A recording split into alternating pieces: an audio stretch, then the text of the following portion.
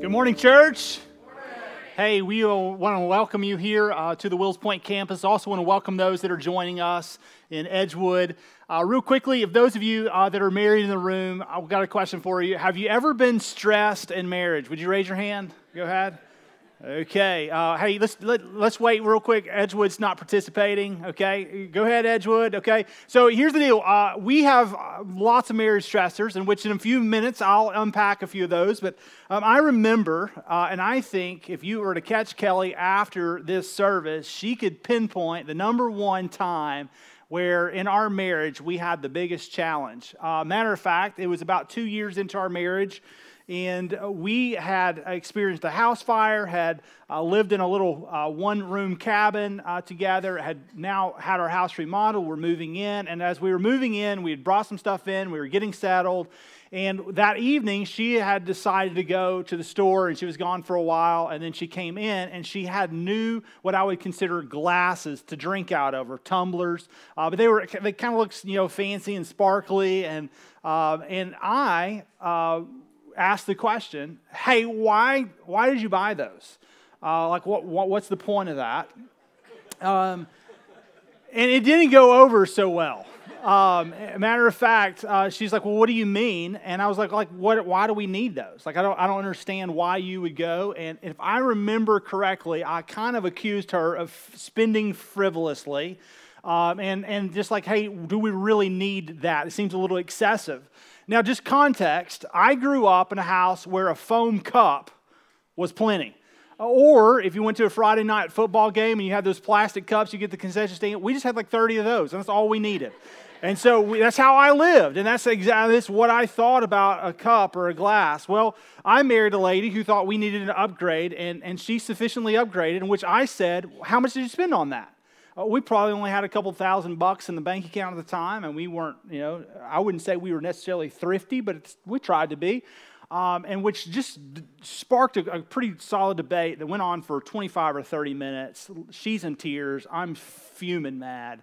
And this is how she ended the conversation. Do you want me to take them back? And I'm like, well, maybe. And she's like, do you know how much I spent? And she spent like $6 at the dollar store. At that point, I'm like, was this worth $6? And the answer is no. Emphatic no. And so here's what I know about that conversation. We were arguing about cups, but what I had done in that conversation, as I had invalidated my wife in the area of finances, what she heard was, you don't trust me with our stewardship capabilities. You don't trust me to spend our money wisely. And so in that way, it brought insecurity in her. It even brought about some challenges in future conversations. And for some time, we had to work through money and finances. And money and finances are one of the greatest stressors. And here's why. It's typically because oftentimes the way we view those things in relation to our past or our own families, or the fact that we just don't talk about it, as long as we have X number in our account, we're fine. But it just brings a bunch of contention, and it can be really challenging. It's one of the top stressors in marriage today in America: finances, money-related issues. We have a lot of challenges and far things that stress us in our marriage. And you might ask yourself the question, well, why is that? And I would say that it all boils down to the idea of expectations. Expectations are the formulated thoughts that we have in our mind of things that should come to pass for us. So we have ideas, expectations of things that should happen in our marriage. But here's the troubling thing, is that very rarely are those expectations met. So what we live in, our marriages full of stressors, are unmet expectations, typically because of this one reason: we fail to communicate that. We fail to have conversations around our expectations. And so because of that, there's a lot of us in here that we married spouses, and we didn't even see eye to eye on spiritual affiliation, where we would go to church, what kind of faith would we be? We didn't talk about a lot of these things prior to marriage, and then in marriage, we're like, we hope that works out. For a lot of us in here, we think about not only finances, but we think about intimacy, and those are things that we never really discuss, and we just hope that it works out based on our compatibility or even some of our past experience together. For a lot of us, we definitely haven't talked about parenting responsibilities. For a lot of families in this room probably represented, and also in Edgewood, you probably can't agree as to how we're going to discipline our children in some cases. Hey, are we going to bring about corporal punishment? Are we going to spank a kid? Or are we going to put them in a corner? And a lot of times that brings about competition and competing with one another because it's an unmet expectation, things that weren't communicated clearly.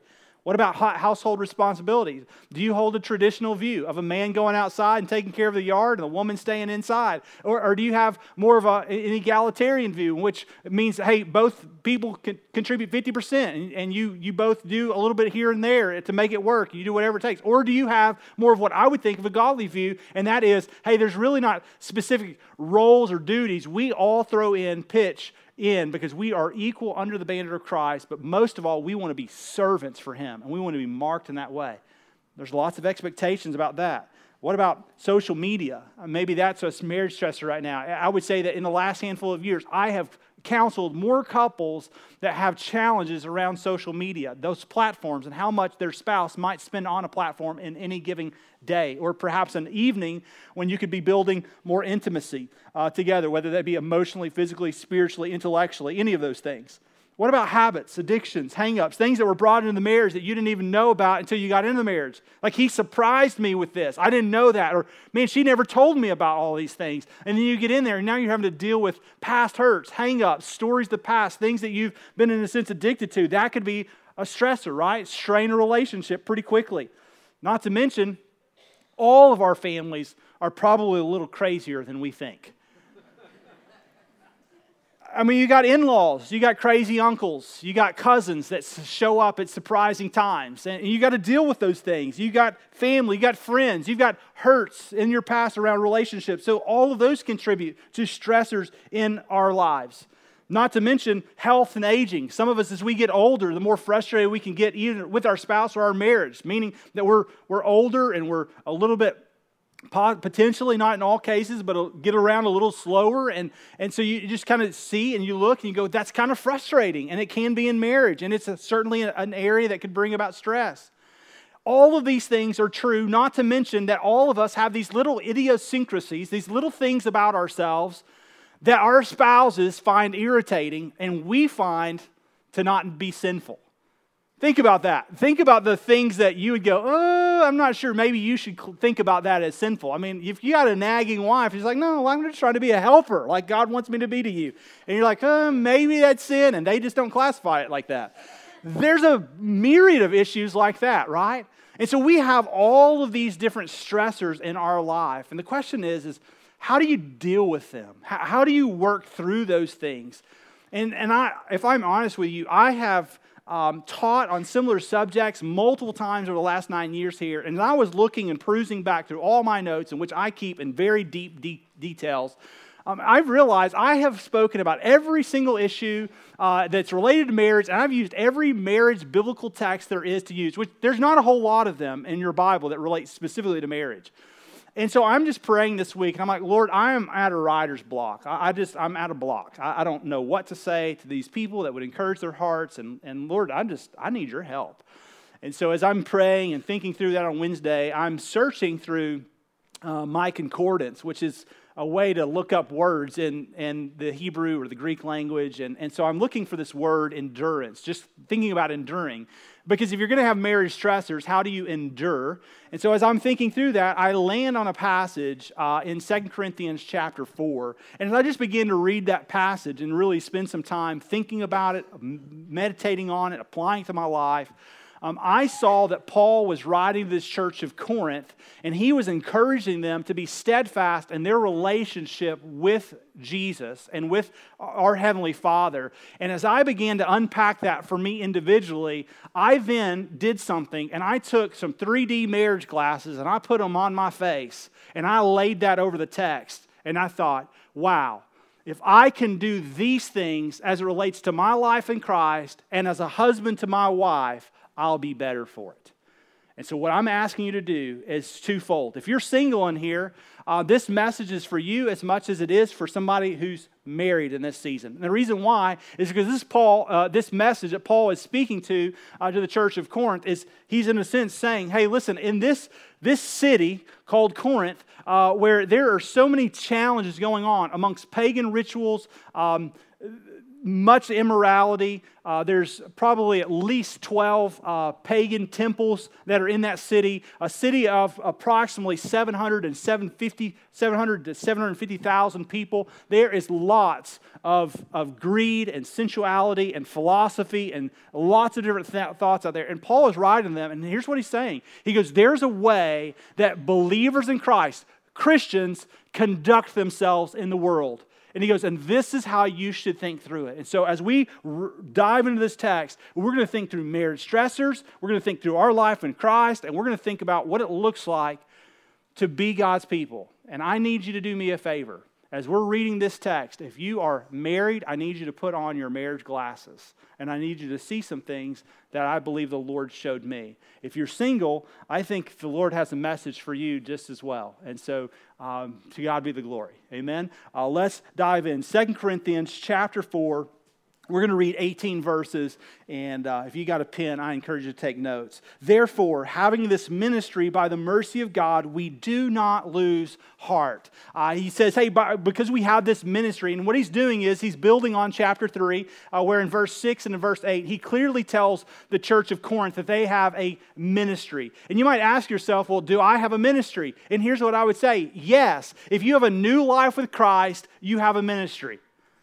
That means that you are an ambassador. You're making the appeal of God to other people as He works through you. And so as an ambassador of Christ, you have a ministry. Now, real quickly, in our American culture, we confuse what ministry is. We think ministry is something we invite people to. Hey, would you come to our Regen ministry? Ever heard that? Hey, would you come to our Re-engage or our Merge ministry? Hey, will you come to our student ministry? Hey, would you come and be a part of our kids ministry? Raise your hand if you've heard that ever on any church you've been a part of. You got all those ministries? Listen, those are programs. Those are tools that allow people to do ministry. But listen, if you take those resources, those tools, those books, those programs, and you remove the people, you have no ministry. Ministry is about God imploring His work through people. You and I are the ministers of the gospel. And so that's what he's saying. He goes, hey, listen, you have a ministry by the mercy of God. You have a life that should be rendered in service to our King. So we do not lose heart, is what he says. When you think about losing heart, it means that, hey, you do not grow weary of doing good. You continue to live your life in sacrificial service to people. That's what we should do in singleness. That's what we should do in marriage. We have a ministry. We should not lose heart. And he says in verse 2, but we have renounced disgraceful, underhanded ways. We refuse to practice cunning or to tamper with God's word. But by open statement of the truth, we would commend ourselves to everyone's conscience in the sight of God. Now, when you read that, you're like, I have no idea what he just said. And so I'm glad to kind of unpack it for you real quickly. Here's what he's saying. He goes, because we have a ministry that God has given us, His promised Holy Spirit, sealed us for the day of redemption, Ephesians 1, is calling us to walk in a manner worthy of the gospel, Ephesians 4. He goes, you have a ministry, now share the word. And when you do that, you don't do it in a confusing way. You don't do it with crafty schemes. He goes, you just give them the word. You don't use underhanded tricks. You don't use manipulation tools. You don't do an altar call at the end of the service and ask everybody to come simply because that's not necessarily the way the gospel always works. He goes, what you do is you give them God's truth. You allow that to resonate with them. And then you do it in this reason that it's going to be for them and God is going to use it to bear weight on their own conscience. So by the power of the Holy Spirit, He'll use a faithful orator for God's behalf, and God's Spirit will do the rest. It's very much what Paul says in 2 Corinthians when he says, Apollos watered, Paul, I planted, Apollos watered, but God gave the growth. That's the idea. He goes, you and I are just useful messengers. And so here's what I want you to understand. That is true of us as an individual. We are to be God's people. We are to share His word, the whole counsel of the truth, and we are to do that with gentleness and respect. 1 Peter 3:15, always being prepared to have an answer for the hope that we have in Christ. Always ready in season and out of season, as Paul writes to Timothy.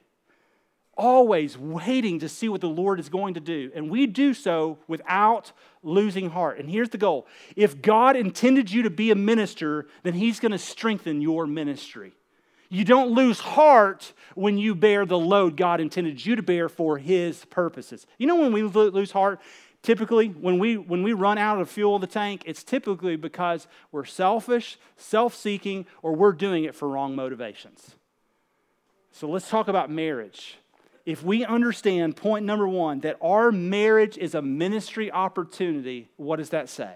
It means that your marriage is a ministry. It is two people leaving their father and mother, clinging together as one flesh. Jesus emphasized, and what God joined together, let not man separate. What He's saying is I'm going to take two people and I'm going to weld them together as one. And in God's math, 1 + 1 is 1. And I'm going to use them to show the world the mercy of God. And so, hey, do not lose heart. Financial struggles? Yeah, it's going to happen. You got some struggles in terms of jobs or addictions, or you got some struggles as you age, or potentially kind of getting a little bit wayward in some social media, dabbling, or you got some parenting challenges, some kids are knuckleheads, and you're struggling how to figure out how to teach them. Yes. Matter of fact, isn't that the words that Paul said in 1 Corinthians chapter 7, verse 28? If you do marry, you're not going to sin.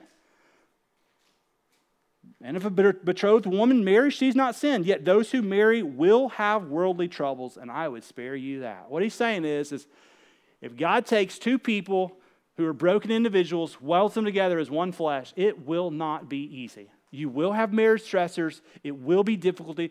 You will have bumps in the road. You will have things that you never thought would hit you, and they're going to, in a sense, alter your foundation at times. But he says, don't lose heart. And the way you handle those things points to a holy God if you do it correctly.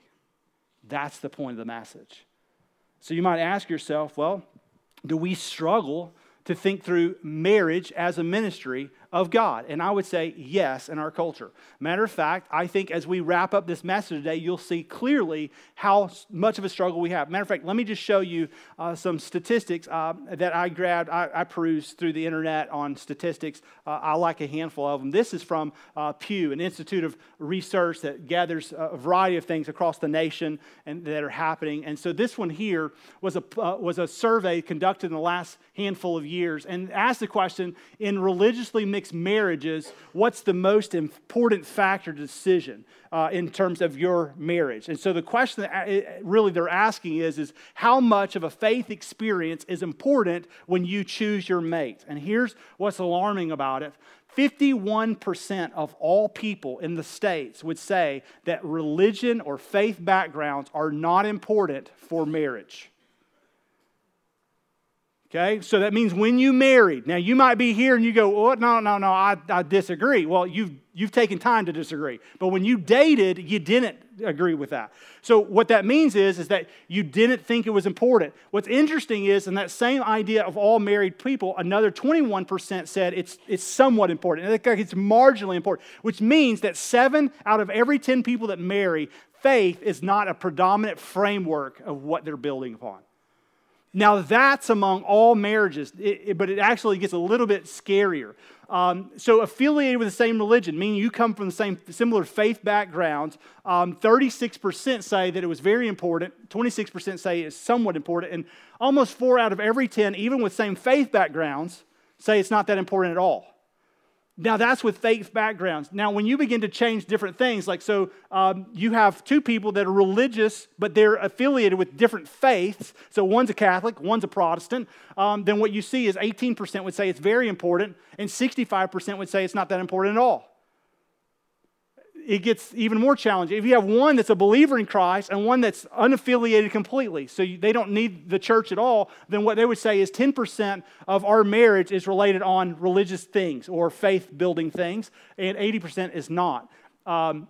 Then if you have both unaffiliated, which both are not connected to the church in any way, have no past experience with the church, they would say that 84% of faith is important, while only 5% would say that it is important. Now you may be asking, okay, why are you showing me all this? And here's why. Listen, among believers, we have a very poor framework as to what marriage is. Marriage is not designed to make you and I happy, but it's to make us holy, to make us more like Christ. And if that's the case, then we ought to be thinking and educating not only ourselves, but our kiddos on what it looks like to marry well as it is with faith. And the reason why is because marriage demonstrates the ministry of God to people. If you have more questions about that, I encourage you to go unpack week 1 and 2 where we really detailed that out for you. You can find it on the internet at stonepointchurch.com under the resource tab.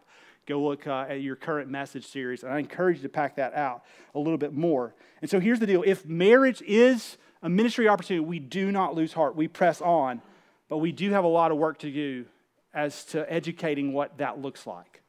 Verse 3 says, and even if our gospel is veiled, it is veiled to those who are perishing. What he's saying is, he goes, if God has given us a ministry, he's changed our hearts and our minds, and we're to proclaim it, and we do so with God's word, not with crafting or cunning schemes, not with manipulation, but just with clarity. He goes, we need to realize that not everyone is going to hear, see, or receive the message. But then he says something really important in verse 4. In their case, meaning those who do not see our marriage as relating to the gospel, who don't proclaim the same message of hope that we have in Christ, you might ask yourself, well, why not? And they may say, well, it's a cultural challenge. Where Paul says in verse 4, in this case, it's the God of this world that's blinded the minds of unbelievers. He says it's the father of lies. It's Satan. Satan is the one undermining the precedent of marriage. Satan is the one that's in a sense, he's taking away the framework that we're building upon in terms of our need for Jesus. And he does so to keep them from seeing the light of the gospel of the glory of Christ, who is the image of God. John 8:44 says that Satan is the father of lies. And one of the areas that he's lying to us most in our society is the way that believers correspond in holiness to God. And number 2, I would say in our marriages. And he is using culture to disintegrate the framework of marriage around the message of the ministry of marriage. Verse 5 says, for what we proclaim is not of ourselves, but Jesus Christ is Lord, with ourselves as your servants for Jesus' sake. For God said this, let light shine out of the darkness. And he's shown in our hearts to give the light of the knowledge of the glory of God in the face of Jesus Christ. So what he's saying is individuals, he goes, listen, in a confused culture, keep pressing on.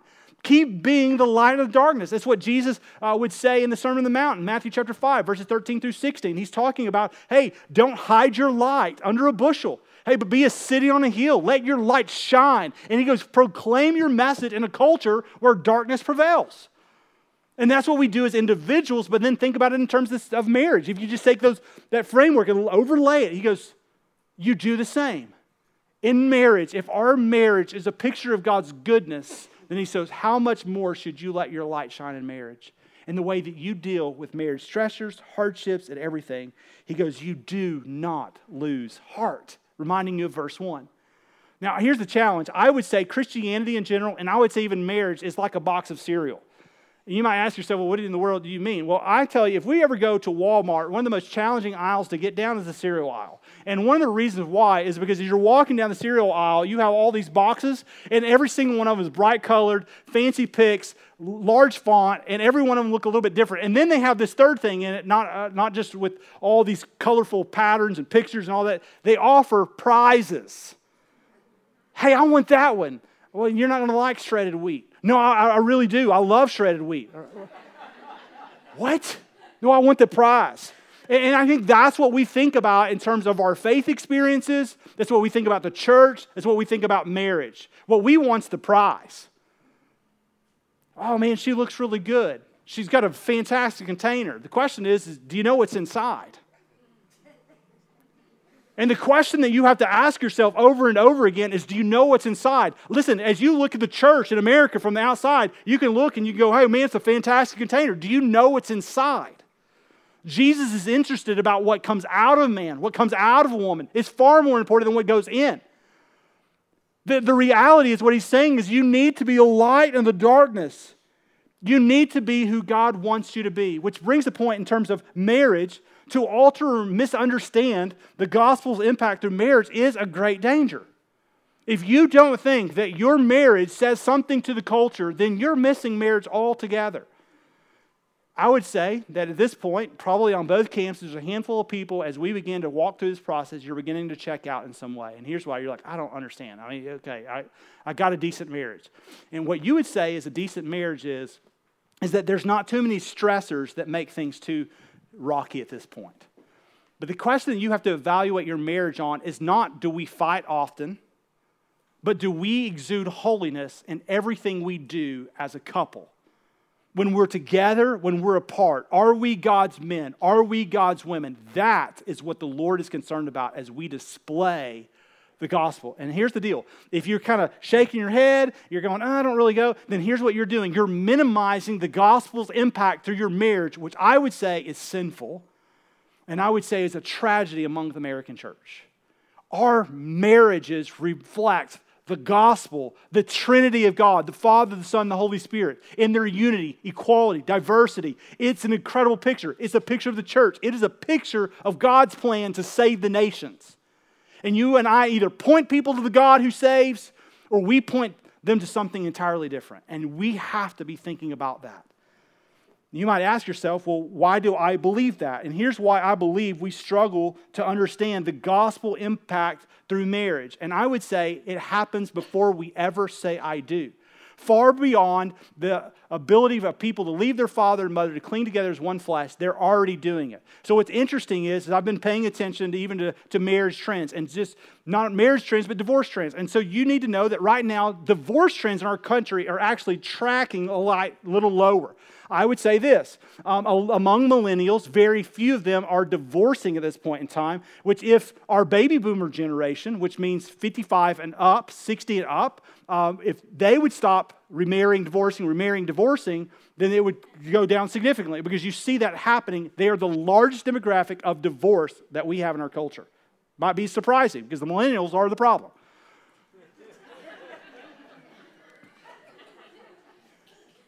Sorry, I had to do that.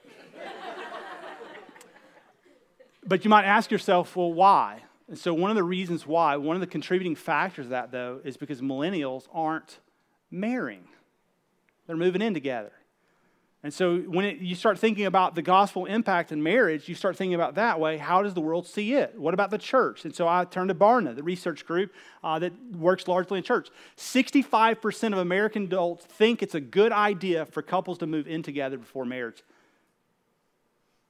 That's craziness. 35% would say, no, it's probably not a good idea. Now, here's the crazy thing, is among all of those, 57%, and I would say even 6 out of 10 of us in this room on campus, because I think it's trending along with the church as well, have currently or even previously moved in with their boyfriend or girlfriend. So here's the deal. As you think through that, you might ask yourself, why? Like, what's the major reason? The major reason that these surveyors said was for compatibility purposes. Like, we want to make sure we know them before we make a mistake. Which is different than the baby boomer generation, who largely would marry someone in the military or somewhere other than that, and they would work their differences out over time. Well, people now are wanting to work out their differences now. So let me show you one other slide, because I think it's important as well. You might ask yourself, well, who is resisting these things, and what are the reasons? So the reason that people are resisting cohabitation is for this reason. 34% would say, well, it's a faith reason. We don't think it would be a good idea because of our faith in God. 28% would say, well, because we really don't believe that it's a good idea to have sex before marriage. But that's only 1/4 of our society. 75% saying it's not that big of a deal either. 16% say, well, it just doesn't make good financial sense or it's not practical. 12% say, well, if I did that, my dad's going to kill me, right? And you might be a part of that survey here. Hadn't that changed over time? If you would have asked this question in the 60s, more people would have said, my dad's going to pull a shotgun out. But that's changing. 10% say some other reason. Now, what's more surprising to me than anything on this graph that I'm showing you is that practicing Christians, that would be born-again Christians or those who claim to know God in some way, 41%, so 4 out of 10 people that are sitting in churches across the nation today say that cohabitation before marriage is not that bad of an idea.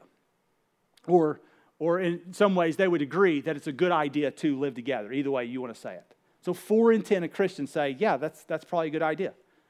Now, I say these not to make you feel guilty, not to bring about some twisted thing in your mind as about what I'm trying to accomplish here. I'm saying that because if you and I don't view the gospel in our marriage as a ministry to the world, then we can cheapen it.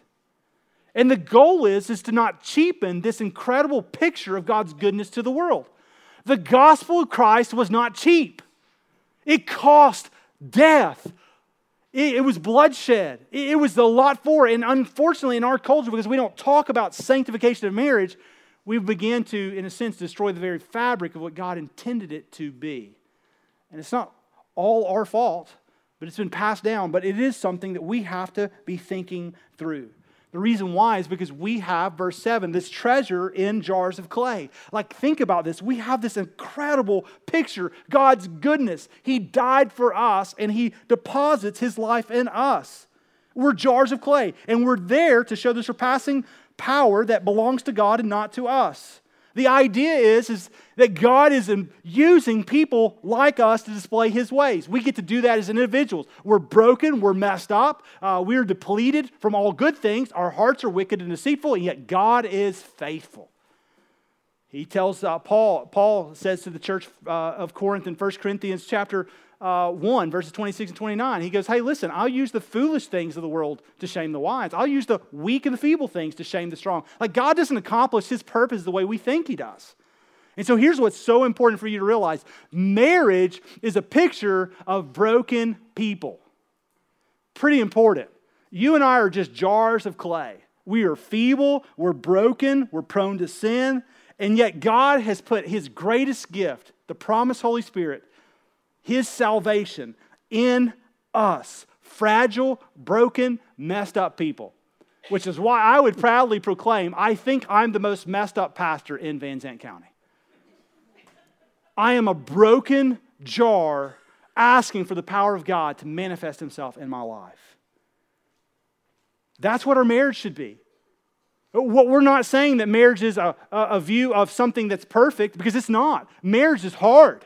It's difficult. Why? Because it's two entirely different beings created in God's image, but yet so different, with different pasts, different hurts, different hang-ups, different preferences, different expectations, and God welds them together, and He goes, good luck.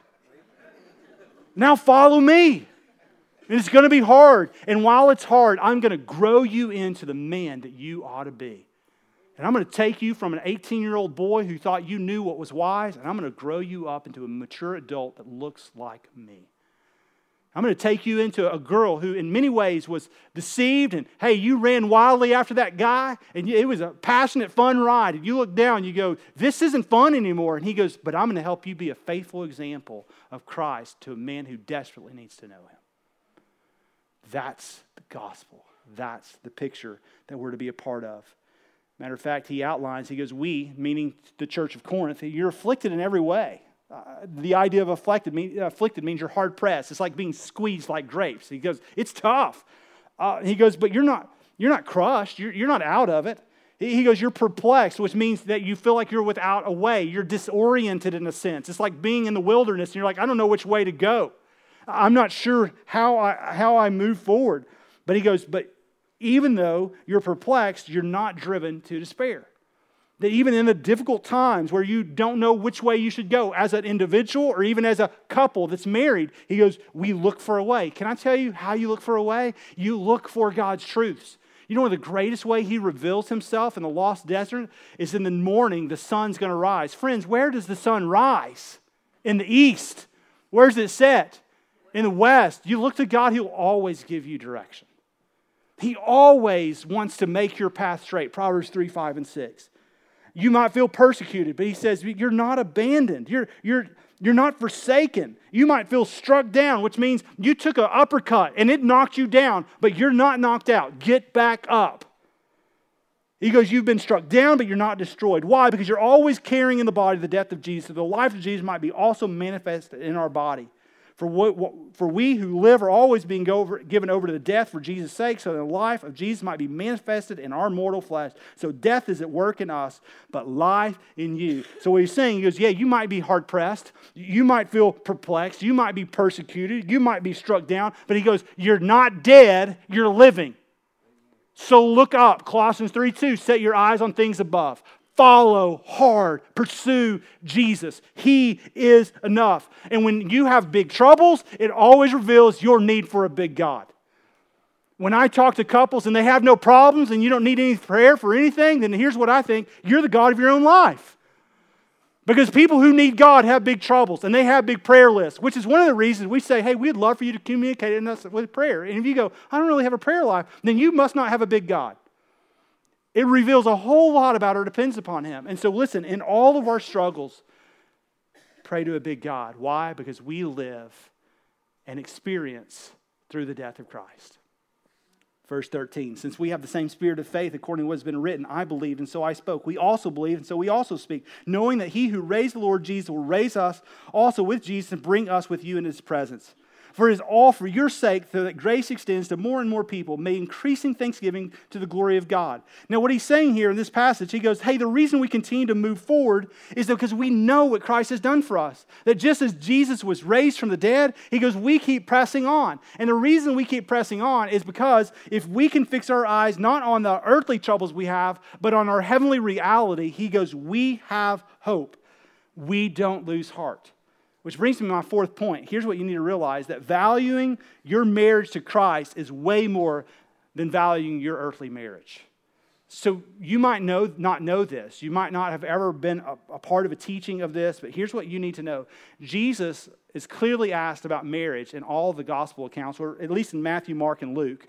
John, the synoptics don't include, it's a little different. But in Matthew 22, in Mark chapter 12, and Luke chapter 20, Jesus asked about that. And here's what he says. He goes, in the resurrection, meaning the eternal, he goes, you neither have marriage, nor is anyone given in marriage. What?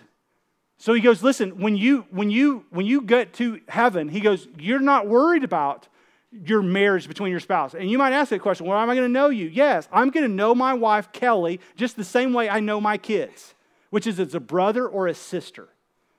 So in this temporary time, this season, Kelly's my helpmate. She helps me become more like Christ as we display the gospel in our ministry, our lives. But there's going to be a day where we finally are married in heaven, but not to each other. So you might ask the question, well, who am I going to be married to? And ladies, here's what you need to know. You're going to be married to the perfect man. Can I get an amen? Praise the Lord. Yes. Like Jesus, the one who never lets you down. He's never disappointed. He's never made a promise that he didn't keep. He's never overpromised and underdelivered. He is the one who always keeps his word. He is the immovable, unchanging God who loves you and desires to have a relationship with you. And one day, though right now you see in a merely dimly lit through your imperfect spouse, one day you'll see the perfect spouse, the husband to his bride, the church, Jesus. Men, we get that same hope, that one day we will be one with him. And we will have a perfect Savior, Father, husband that will never let us down. That's an incredible hope. Which if we believe that, the reason we think through that, if our marriage is a reflection of what's come eternal, then it means we better put an emphasis on how we care for our marriage, but our greatest obligation is not to our husband or to our wife, but primarily to our Savior, Christ. Which is why I'll emphasize this real quickly before I wrap up and give you some hope and encouragement to get out of here. There's two ways that you could stir my anger greatly. So a gentle answer turns away wrath, and a harsh word stirs up anger, is what Solomon said in Proverbs. If you want to stir up a harsh word in me, you do two things. One, you call my kid a preacher's kid. That'll stir me greatly.